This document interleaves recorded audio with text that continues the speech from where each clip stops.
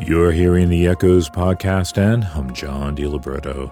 Sometimes we are way ahead of the curve here at Echoes. That was the case with Poppy Ackroyd, the English neoclassical composer. We made her album Resolve a CD of the month in early 2018, but now it's gotten a wider release in the United States, and I get to talk to this charming artist who took a different route from her classical training. Well, I'm classically trained, but when I was about 14, I became a bit of an indie kid and listened to a lot of punk and just anything that wasn't classical, actually. I've got Poppy Ackroyd ahead. While you're trapped in your home, you want to take yourself, at least mentally, out of your environment. The Echoes podcast will do that for you for about 13 or 20 minutes, but for sustained relief, check out Echoes Online. It's our subscription service where you can stream 2-hour Echoes programs on demand and get exclusive online Echoes streams. And you can do it with your Echoes app, which you should have by now.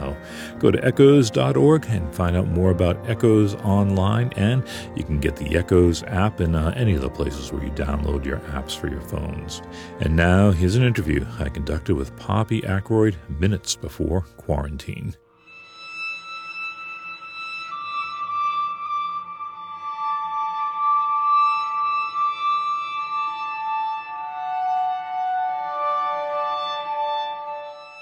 Poppy Ackroyd's 2018 album Resolve was an Echoes CD of the month in that year. However, the record never really came out in the US until now. She's an English composer who is in that ambient classical, neoclassical circle of musicians that include Olafur Arnalds, Max Richter, Nils Frahm, and Dustin O'Halloran, among others. I finally got to talk with her recently.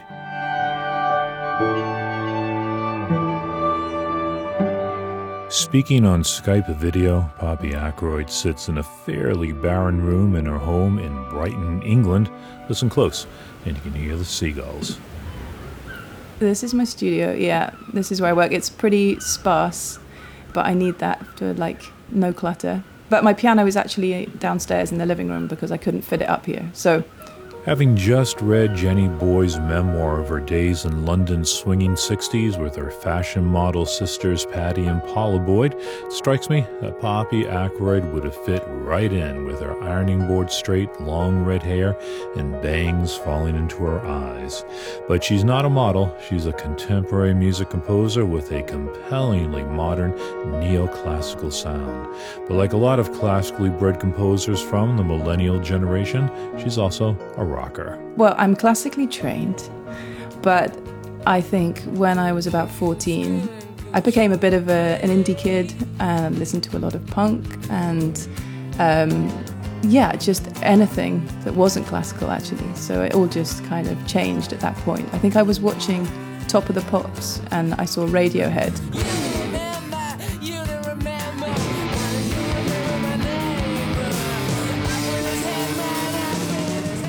And I was like, hello, this is pretty cool. Didn't look back, really. Ackroyd's music doesn't rock in that way, but it does have an ambience that is more Radiohead than Rachmaninoff.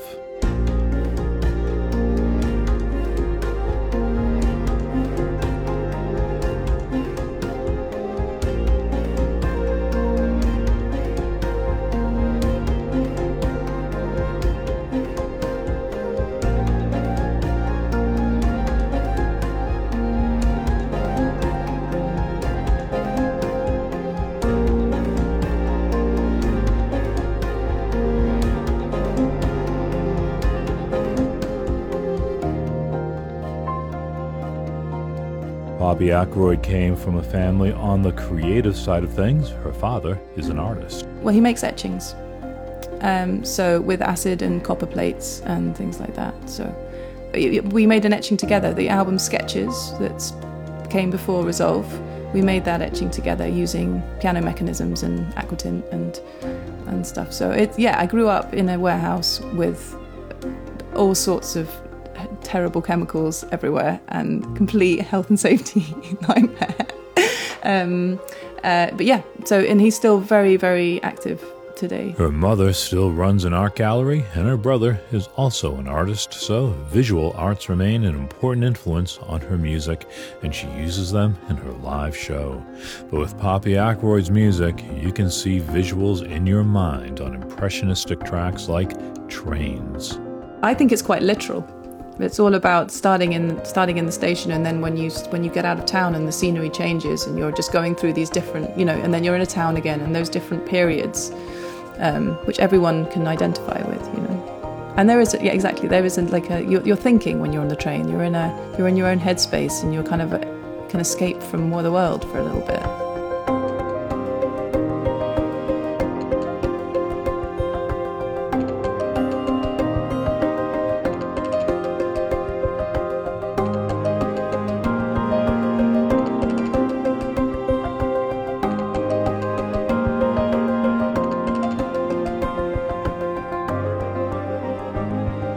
On her early albums like Escapement, Ackroyd actually used environmental sounds as part of her compositions on tracks like Glass Sea. Yeah, Glass Sea, yeah. So that was, my partner recorded that when we were on a very remote island it's just off the Outer Hebrides, so a tiny bird colony in the middle of nowhere. And he recorded that, and I wrote the piece about it, so I used those sounds underneath.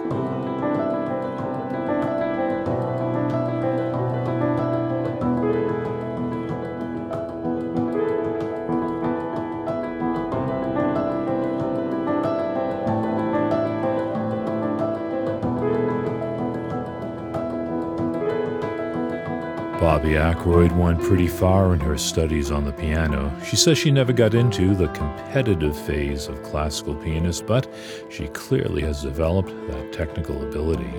Although she was intent on a classical career, the music itself derailed her. I did a master's in piano, and I became obsessed with contemporary piano music, and I was exploring lots of different contemporary composers, and I found in some pieces that there was a random quality to these pieces that I was playing, and I didn't know why. And so I think I went the other way. I think I went, well, why am I playing these notes? Why am I making these sounds? They just seem to be slightly disconnected. I want to create something beautiful with these weird sounds. They don't have to just be weird on their own, if that makes sense. There is a cyclical quality to much of Poppy Ackroyd's music that most would ascribe to the influence of minimalism. I certainly would, but she says it comes from another place. But I think maybe listening to electronic music has created that minimal aesthetic, because there's repetition. Ackroyd's music seems to move forward with clockwork precision, almost mechanistic, but without sounding mechanical. I quite like that. I feel like I'm trying to create something that's sort of a nod to a very sort of organic side of things and the natural side of things. But then I also am embracing a kind of man-made quality as well. I want there to be like a balance between the two.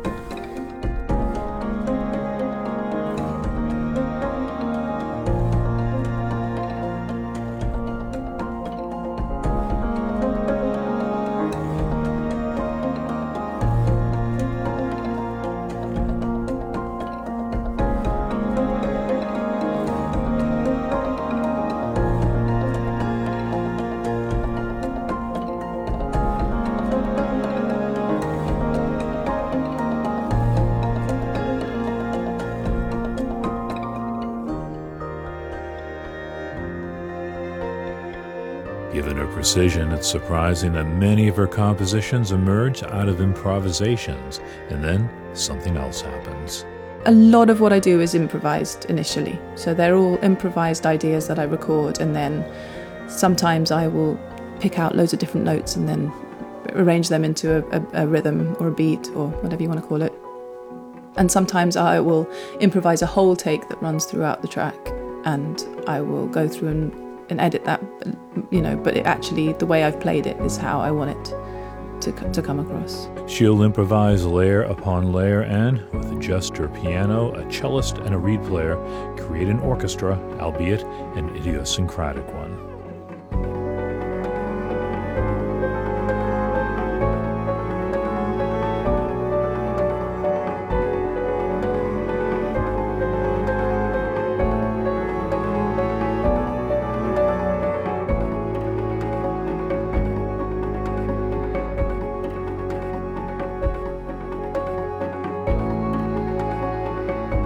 Poppy Ackroyd, like a lot of contemporary composers, isn't quite sure where she fits in. Not really. I think it's classic. The influence is there, but it's taking as much from everything else that I've listened to. Well, I'm not trying to write classical music, if that makes sense. I'm just writing what I want to listen to. But yeah, I don't know. Would you say it was classical? Why not? Classical music that has energy and groove and melody might be just what that world needs. Poppy Ackroyd's latest album is Resolve. She's also released a remix recording of Resolve, both on Björk's One Little Indian label.